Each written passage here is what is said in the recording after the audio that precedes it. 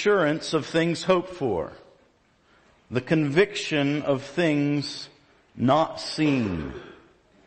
For by it the people of old received their commendation. This is the time of year when faith is necessary. For right now, all but 11 days of 2015 are not yet seen. They're only hoped for. Faith isn't necessary any longer for 2014, but it is for 2015 and what we face ahead. It's a critical time for us as a church. We have our family meeting tonight. We're coming through 3 to 4 years of change and transition that have marked our church, and we don't yet see all that we want to see and what we believe God wants us to become. We need faith for what God desires to do in us. And for many of us, it's a critical time personally, with issues at work or family, with health or school, relationships, finances. Faith is required for the road ahead. Faith is required for what is hoped for what is as yet unseen. There are over 500 mentions of faith in Scripture, and we're only going to have an opportunity to get to about half of those before the family meeting starts in a few hours. Obviously, with so many texts, this isn't going to be our usual exposition of a single passage, but we want to give an overview, a look throughout Scripture at what it has to say about the topic of faith. But there is one verse in particular, Hebrews 11:6, where we will get our main ideas as we consider this important topic this morning. Hebrews 11:6 says, "And without faith it is impossible to please Him." Without faith it is impossible to please Him. For whoever would draw near to God must believe that He exists and that He rewards those who seek Him. So here is our simple outline this morning. Without faith it is impossible to please God. 2 points we're going to be looking at.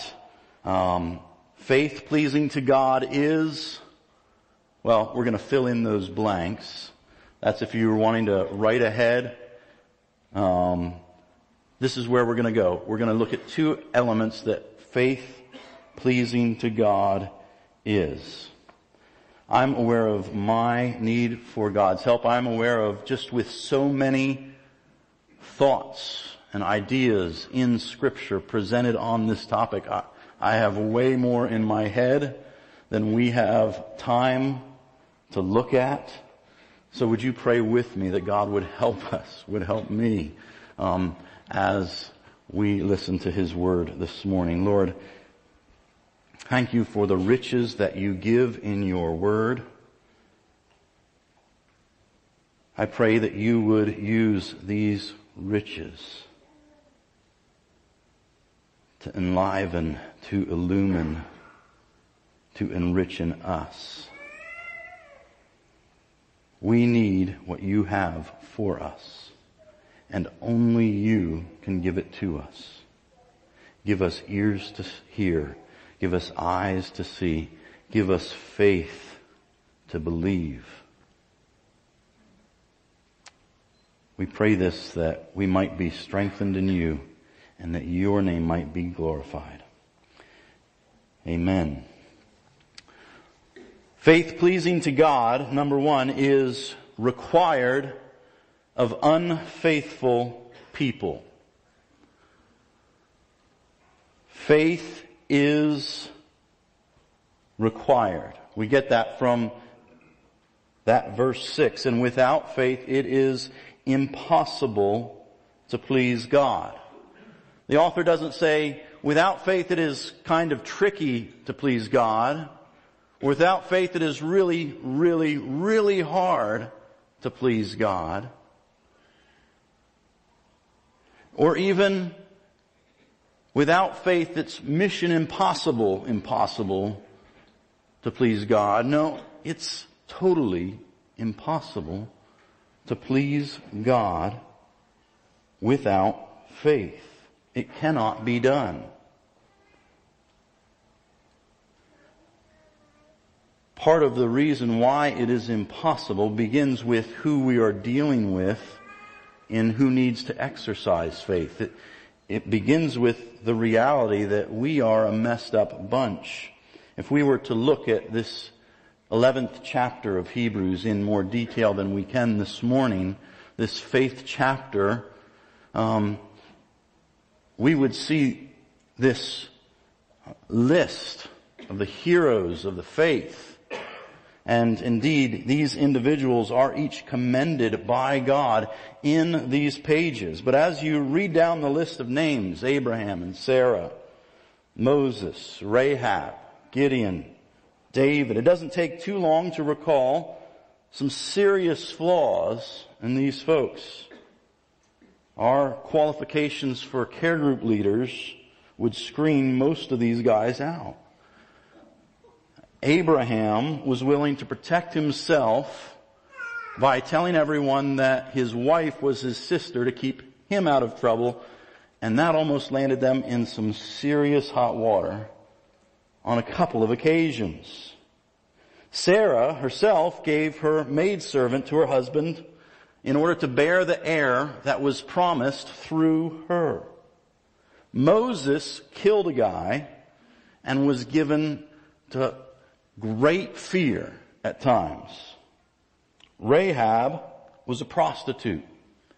Gideon was a coward. David committed adultery and covered it up with murder. This is a faulty bunch. Yet faith was required of each of them, and ultimately faith was commended in each of them. So faith isn't limited to perfect people. Faith is required of unfaithful people, which is good news for each of us, because whether you've had the opportunity to look around yet this morning or not, there are no perfect people here among us. So what is faith? What does it look like for us to use and exercise faith? Is it some sort of power or force? I saw a trailer for a movie this week where the main character was putting faith in action in a way that looked a lot like Luke. A lot like Luke Skywalker learning to use the Force. As he tried to manipulate the surroundings. Is that how Peter and Paul went around? Is that how we're to understand the nature of faith? You gotta close your eyes and reach out your hands. And then maybe you'll see something happening, something moving, something by some power that flows through us. Or is faith simply a set of beliefs? If we are to believe all the details of the Apostles' Creed, are we then good to go? Is that what it means to please God? Is that what it takes to please Him? Do you believe in God, the Almighty, maker of heaven and earth? Oh yeah, check. Do you believe in Jesus Christ, our Lord, His only Son? Yeah, I do. Check. Okay, then we're good. Is that what faith is? Is that what faith requires? Well, I don't think that's the limit. What we believe is important, and we're going to get to that, but it's not simply an assent to a statement of faith or beliefs. See, the demons know all of that. They know He was conceived by the Holy Spirit, born of the Virgin Mary, crucified, dead, and buried. And on the third day He rose again. They have no illusions about that. They could answer the questions on that test far better than you or I could. Maybe another passage with demons and faith will shed some light for us. Turning your Bibles to Matthew chapter 17. We'll be looking at verses 14 through 20.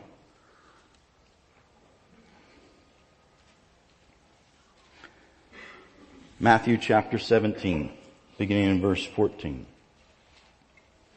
And when they came to the crowd, a man came up to him and said, and kneeling before him said, Lord, have mercy on my son, for he is an epileptic and he suffers terribly.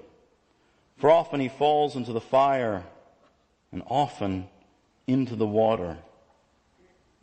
I brought him to your disciples and they could not heal him. And Jesus answered, O faithless and twisted generation, how long am I to be with you? How long am I to bear with you? Bring him here to me. And Jesus rebuked the demon, and it came out of him, and the boy was healed instantly. Then the disciples came to Jesus privately and said, why could we not cast it out? He said to them, because of your little faith. For truly I say to you, if you have faith like a grain of mustard seed, you will say to this mountain, move from here to there, and it will move, and nothing will be impossible for you.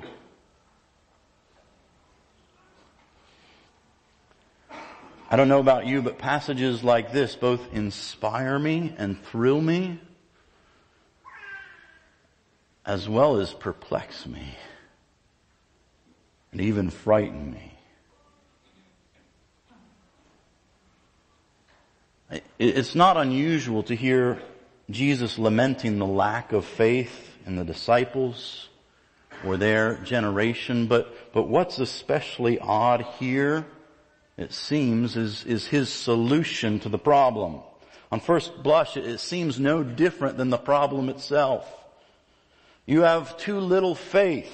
What you need is faith the size of a mustard seed, which is really tiny. Huh? There is something else here that we are missing. And I think it is found in the subtle clues about how the disciples could not heal him. And the question of why could we not cast it out? When Jesus is criticizing their little faith, he isn't rebuking them for the amount of faith. Indeed, his answer is that they only need a mustard seed's worth.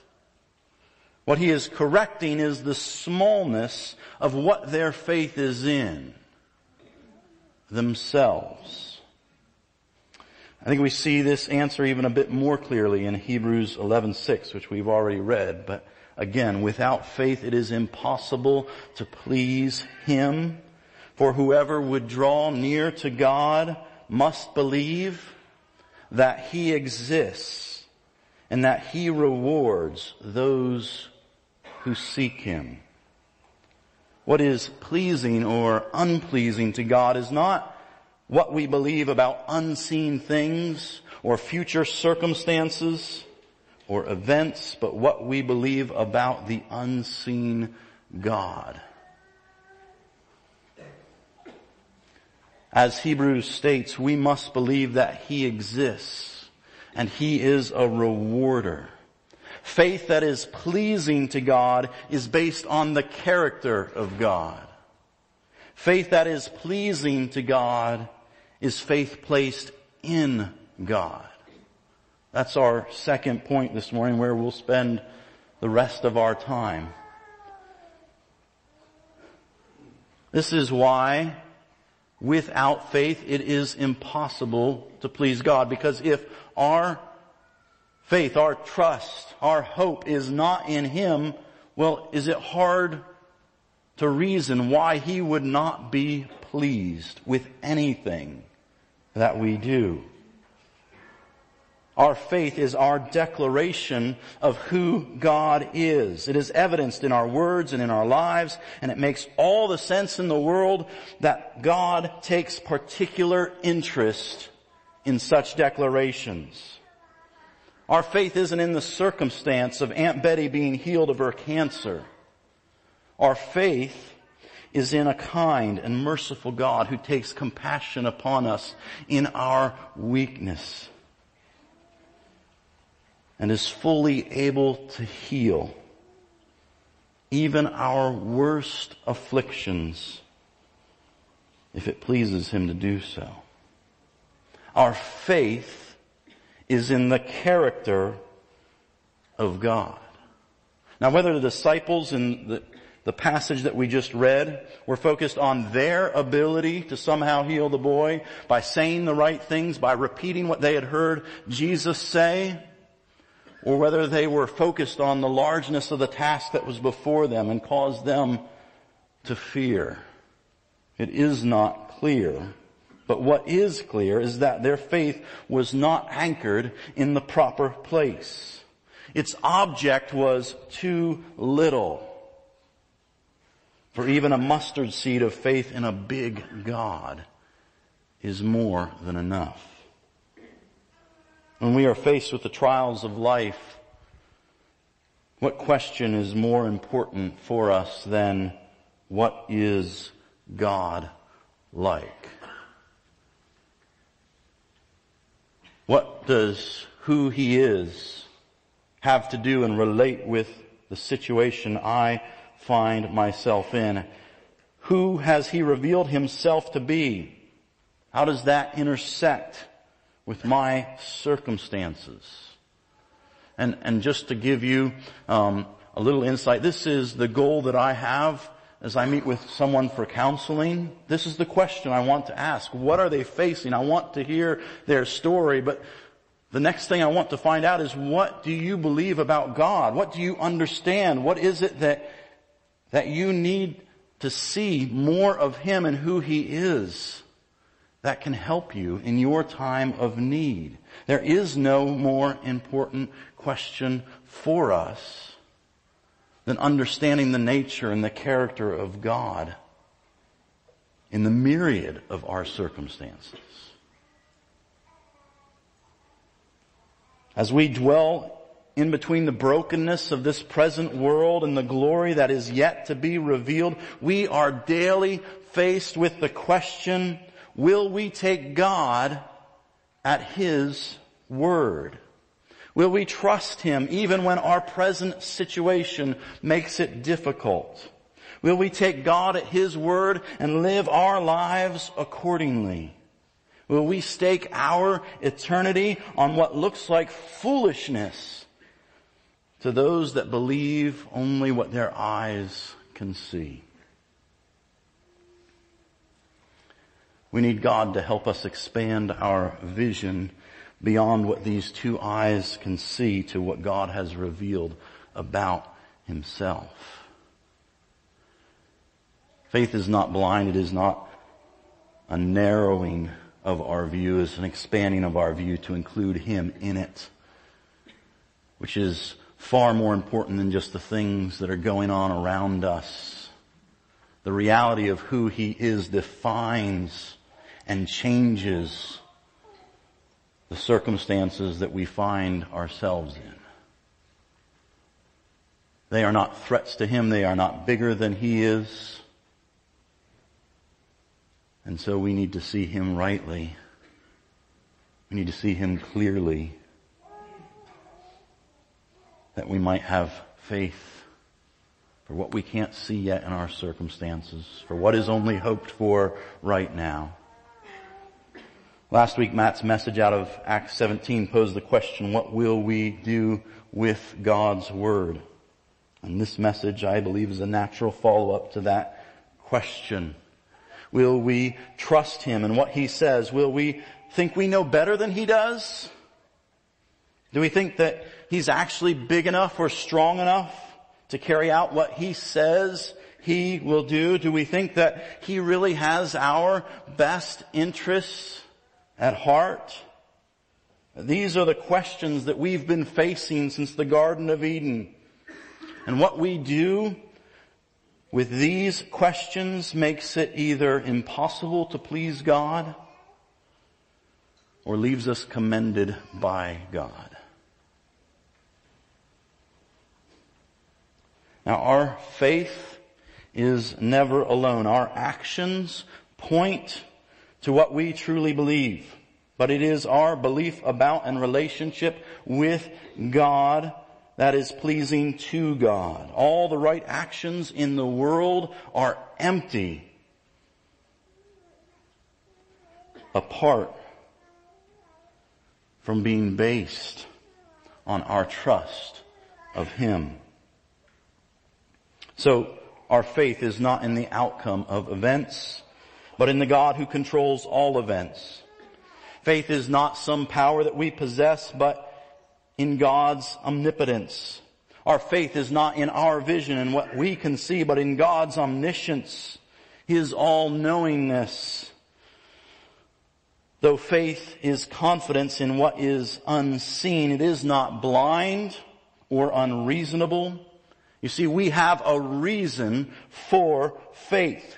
That is faith's object, faith's person, the creator of heaven and earth, the sovereign one, the Savior and Redeemer of all those who call upon His name, the one who holds all things together and is working out every element of His creation for His good purposes.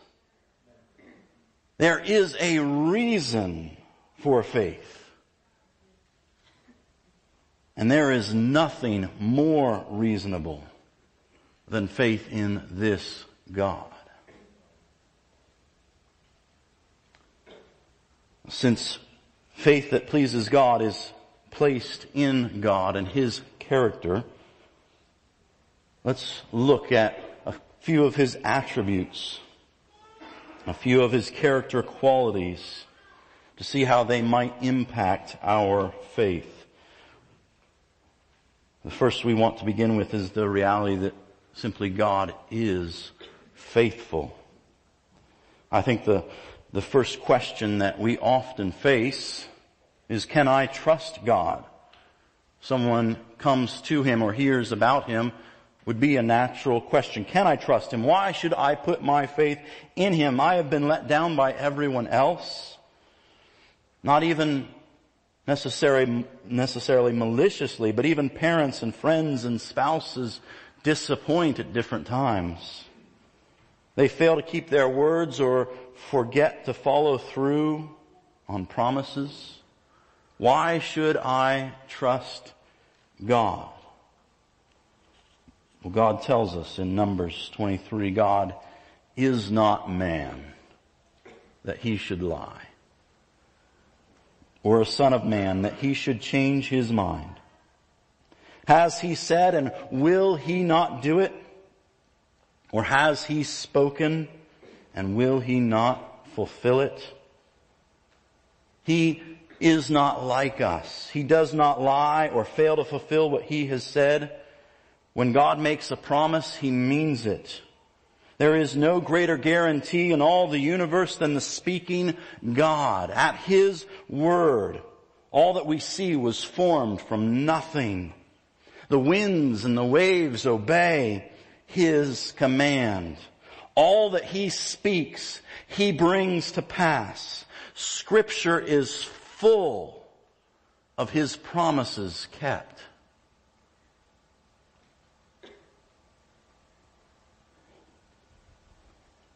Genesis 15 tells us of how God interacted with Abraham, of how He came to him and made him a promise to give him a great inheritance, make him a great nation when he yet had no children, only Eleazar, his servant, to inherit his property. And God, in that moment, when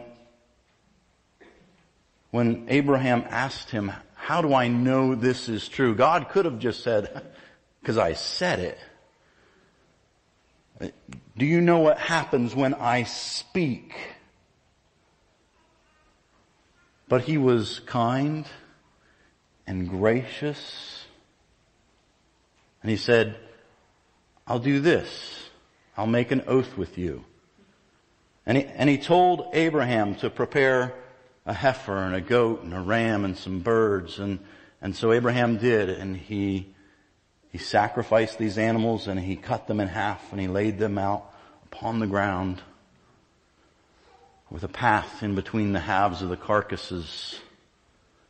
And then he fell asleep, and when he came to, he saw the Lord walking between the carcasses, which in their society was how an oath was fulfilled, by stating the terms of your promises and then declaring what will happen to you if you fail to uphold your end of the bargain. What God was doing was declaring, may what has happened to these animals happen to me if I fail to be faithful to the promises I have made to you. But it wasn't Abraham that was walking through. It wasn't Abraham whose feet were being held to the fire to say, you better or else. It was God taking that upon himself to say, I will be faithful. Even to my own harm, I pledge to you my faithfulness.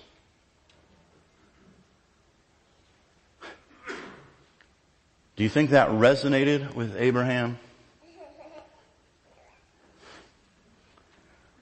As he walked with his son to the mount where God told him to sacrifice him. This child of promise, this fulfillment of God making a nation through him, beginning through his son Isaac. What thoughts filled Abraham's mind? What did he need to believe about God in that moment to obey in such an amazing way? He had to believe that God gave him Isaac. There was no other way from their old bodies that this was possible. Isaac was a gift from God. And he was the one who it was declared that this promise would be fulfilled. But God also clearly said, take your son, Isaac.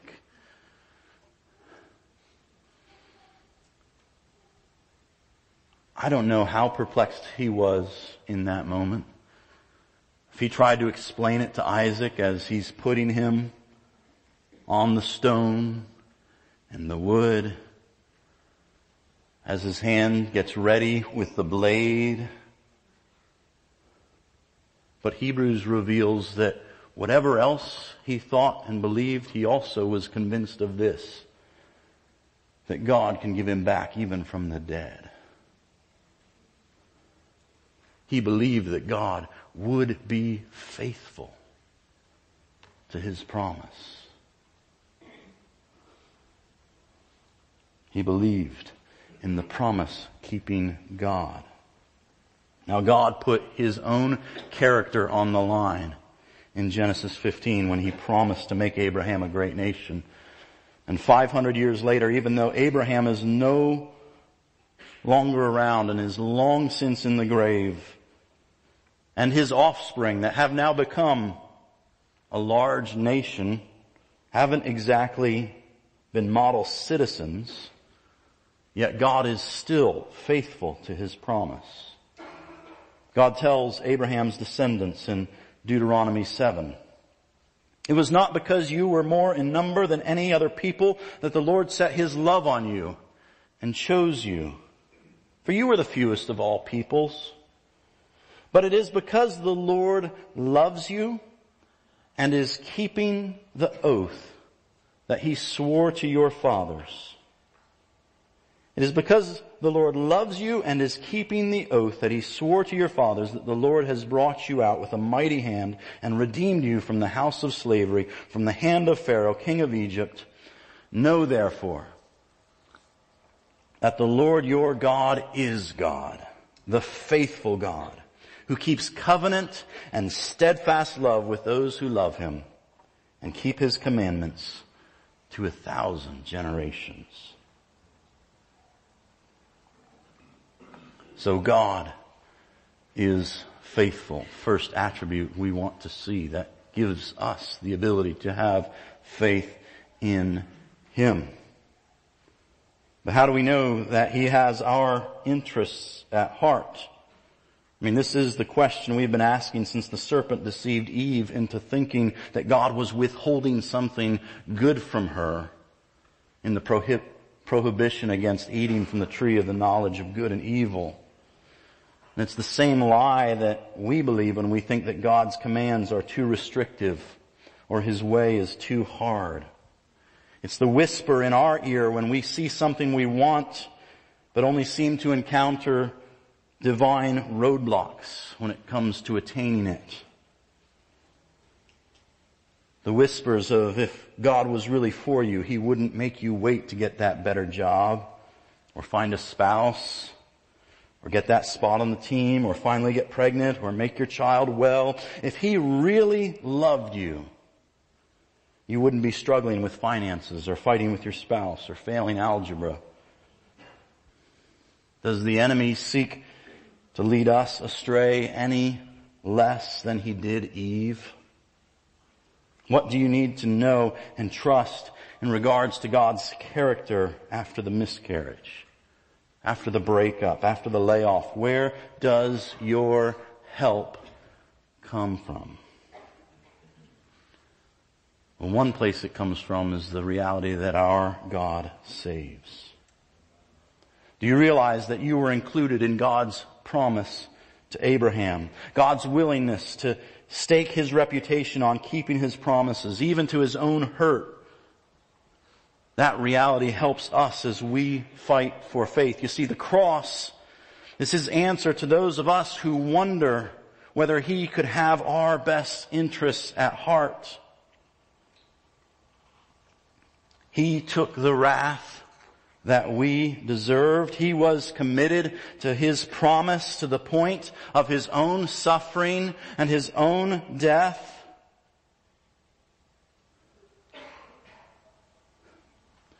We know he is for us because he chose when it would have been perfectly just and right to have us suffer and pay the penalty for our sins. He chose instead to suffer in our place, to make our healing and forgiveness and freedom possible. How do we know that he has our best interests at heart? Because our God saves. He rescues and redeems, even to the point of his own death. Romans 8:31, if God is for us, who can be against us? He who did not spare his own son, but gave him up for us all, how will he not also with him graciously give us all things? Could there be clearer statements to the reality that God is for us? If he did not spare his own son from the agony, the humiliation, the wrath of God that we deserved, if he did not spare his son, but gave him up for us, how can we wonder whether he is for us? Whether his face is directed towards us in love and kindness? How will he not also with him graciously give us all things? This morning when we were singing, if you're in that place of recognizing that you don't know Him, oh, please. There is nothing more important for you than this question this morning.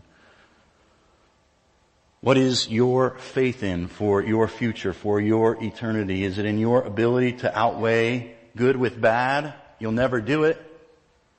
Is it to try and buy your way in somehow? It can't happen.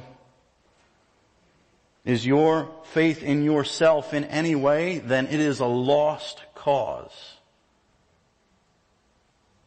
Your only hope is in the character of a merciful God who chooses to forgive. He is not obligated to.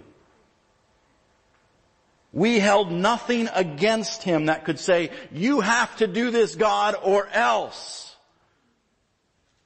We had no right, no stake to that claim. Except that God Himself made that promise. God Himself said, to my own hurt, to my own suffering, I will fulfill my promises through you. I will see you forgiven. I will see you claimed as one of my own. Our only hope is in the gracious, loving, merciful character of that God.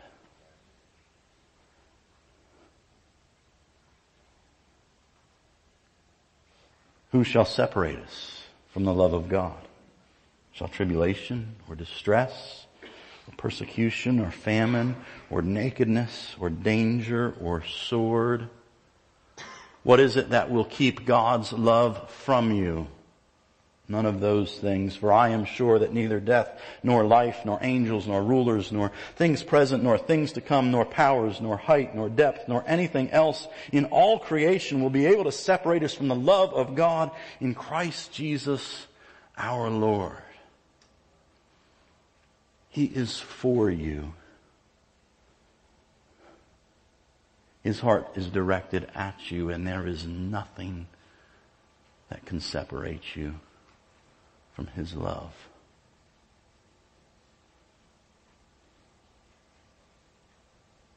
Not your failures, not your circumstances. He is greater than them all. And He is determined that His love will defeat every one. That He is for us certainly includes our salvation, but I think it has application far beyond.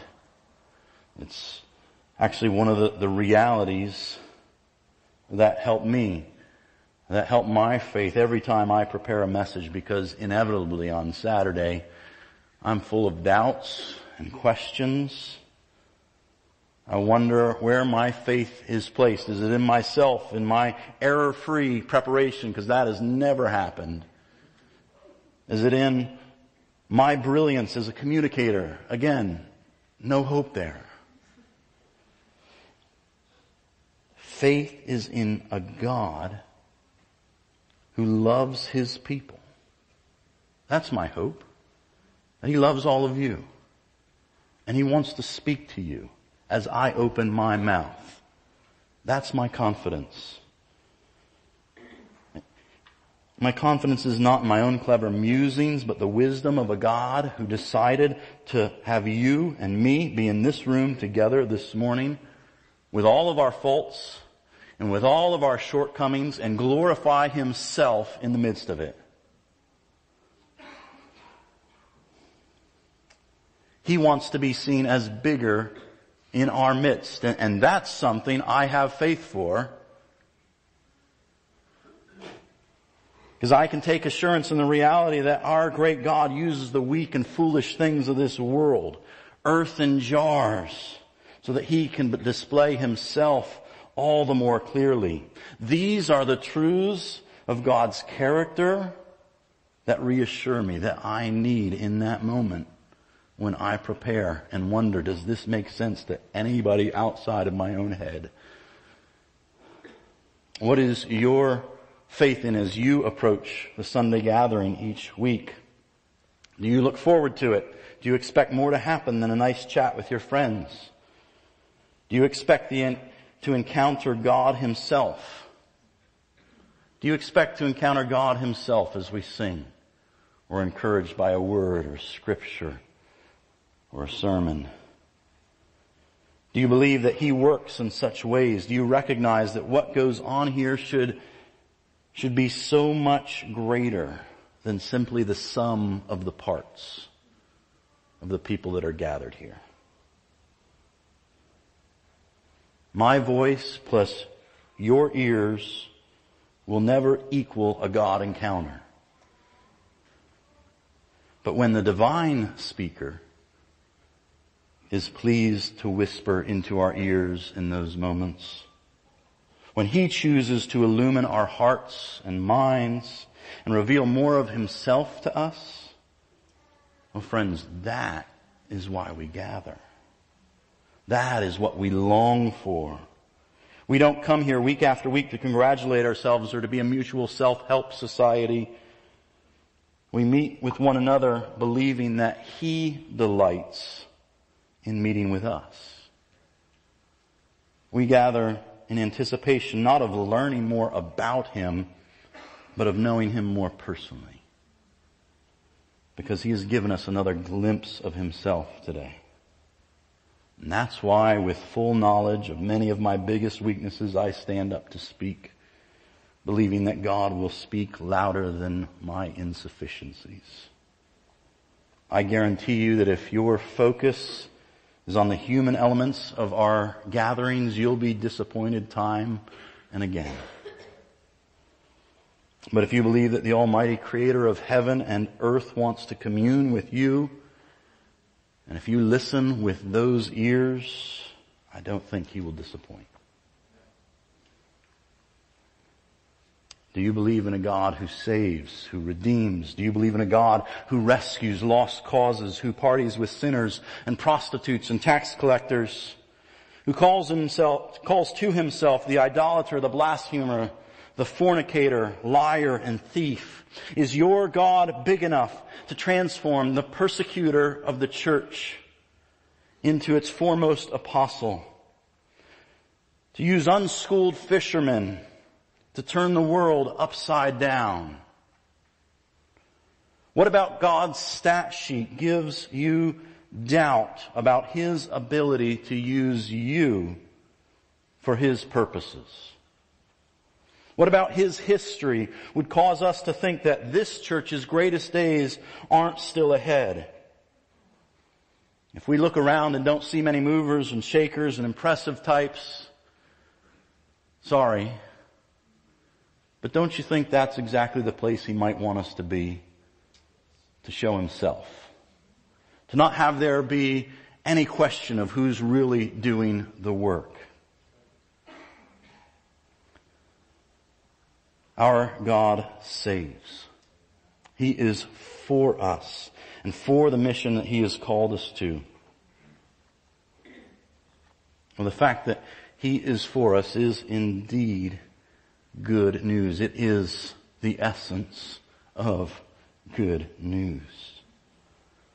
But even if we are convinced that He is for us, there can still have doubts and questions. Does that mean, is He big enough to do what He wants to do?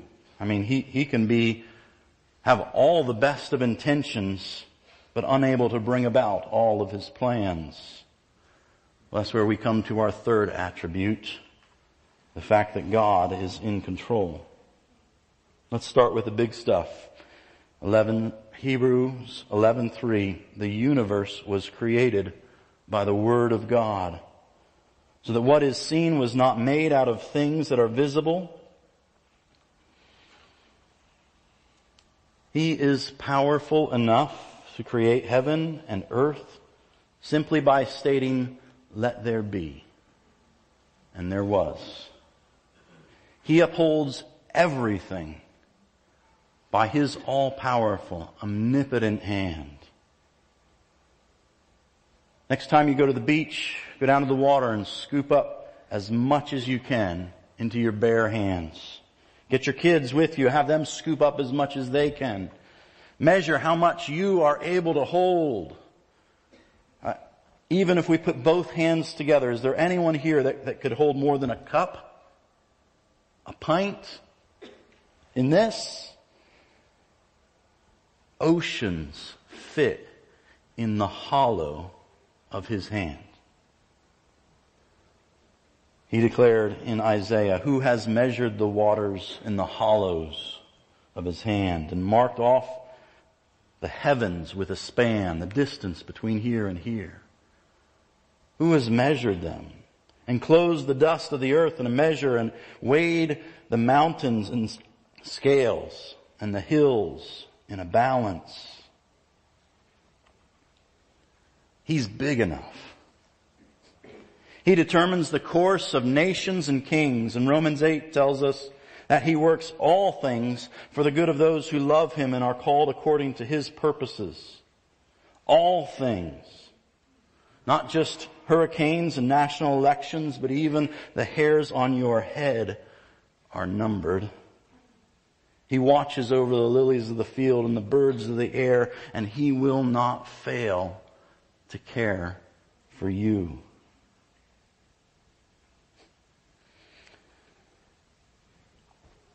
In my wife, Colleen, I see the steadfast faith that she has every day in the midst of her back pain.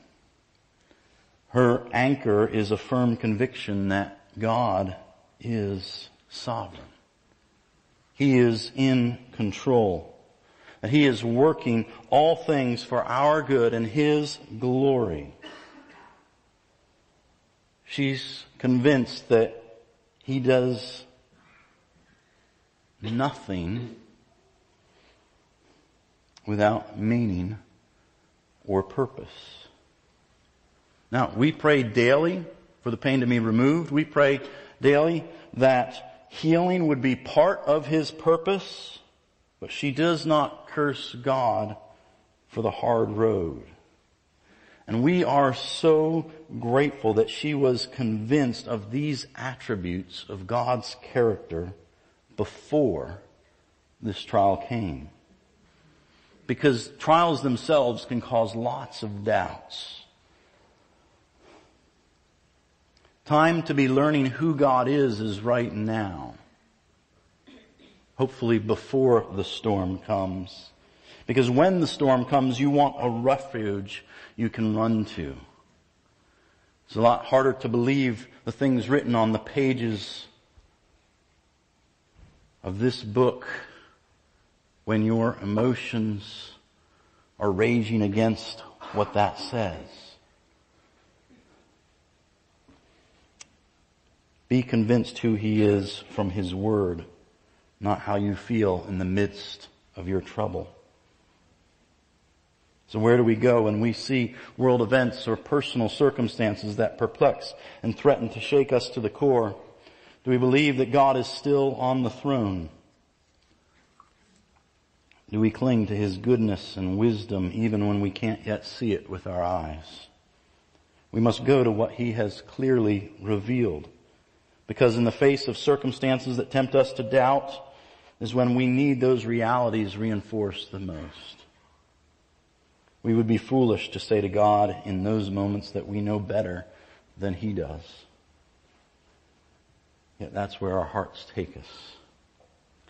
We need to ask for understanding and fight to see him reveal a greater glory than we can presently imagine. It is the limitation of our vision that keeps us from seeing, not a flaw in his divine character. And as we believe, it will be counted to us as righteousness. Now folks, one of the things that we hope and we look forward to, it's not yet seen, but a day is coming when faith and hope will no longer be necessary. Then we will be with him. Then we will walk not by faith, but by sight. We will see the reality of our hopes, of the promises fulfilled. Hopes will be realized, and there will be no more that is unseen. All that will remain in that moment is the love between us. Do you have thoughts that your circumstances or your sins are too big for God? If so, your God is too small. You need to abandon this God of your own making and run to the God of Scripture. Run to the God who made you and sent His Son to redeem you. So I leave you with this. How big is your God? Is He big enough to have created the heavens and the earth and everything in them out of nothing? Do you believe in a different God than Abraham believed in when he placed his son Isaac on the altar? Believing that when God commanded him to thrust his knife blade into this child of promise, that God was even able to bring him back from the dead. Do you believe in the same God Moses did when he stood before Pharaoh telling him to let God's people go? Is your God big enough to part the Red Sea and to deliver His people? Do you believe in a different God than the one that sustained the Israelites in the desert for 40 years? Do you believe in the same God that Rahab, the prostitute, feared when she hid the Israelite spies and helped them escape from Jericho? Is your God as big as Gideon's was when he shrunk his army from 32,000 to 300 so that God could display His might? Do you believe in the same God David did when he stood before Goliath without the king's armor and only a sling and some stones in his hand? Do you believe in the same God Elijah did when he faced the prophets of Baal on Mount Carmel? Do you believe in the same God Ezekiel did when he saw a valley of dry bones given new life? Is your God big enough to give speech to a donkey, to shut the mouths of lions and walk with children thrown into the fiery furnace? Is your God able to heal the sick, give sight to the blind, make the lame walk and the dead live? Do you know a love greater than a God willing to humble Himself, willing to be mocked and mistreated and crucified by His creation so that He might rescue the very ones driving the stakes into His hands and His feet? Do you know a God that raises the dead? Is it at the name of your God that every knee will bow on earth and on heaven and under the earth and confess His greatness? How big is your God? Do you want your faith to grow? Then grow your view of God. For centuries, creeds and catechisms have been used to encourage the church towards truths about God that anchor us through the tests and trials of life. Now, they're not for knowledge's sake. They're for application. But I encourage you towards these great truths that have helped believers for centuries. Consider as you go through them why this element of God's character is so important. How does it intersect with your life? A couple of books that are not on the topic of faith, but will help as you just consider who God is, include Knowing God by J.I. Packer, Knowledge of the Holy by Tozer, Bible Doctrine by Grudem, Trusting God by Jerry Bridges. These are books that wonderfully bring us face to face with just the reality of who God is. And friends, that's what we need. Because that is the place that we put our faith. It's not in some ability or power within us or hope for our particular circumstances. It's believing that this powerful God has our best interests at heart. And He will act according to His love and His kindness on our behalf and for His glory. Would you pray with me? Could the band come?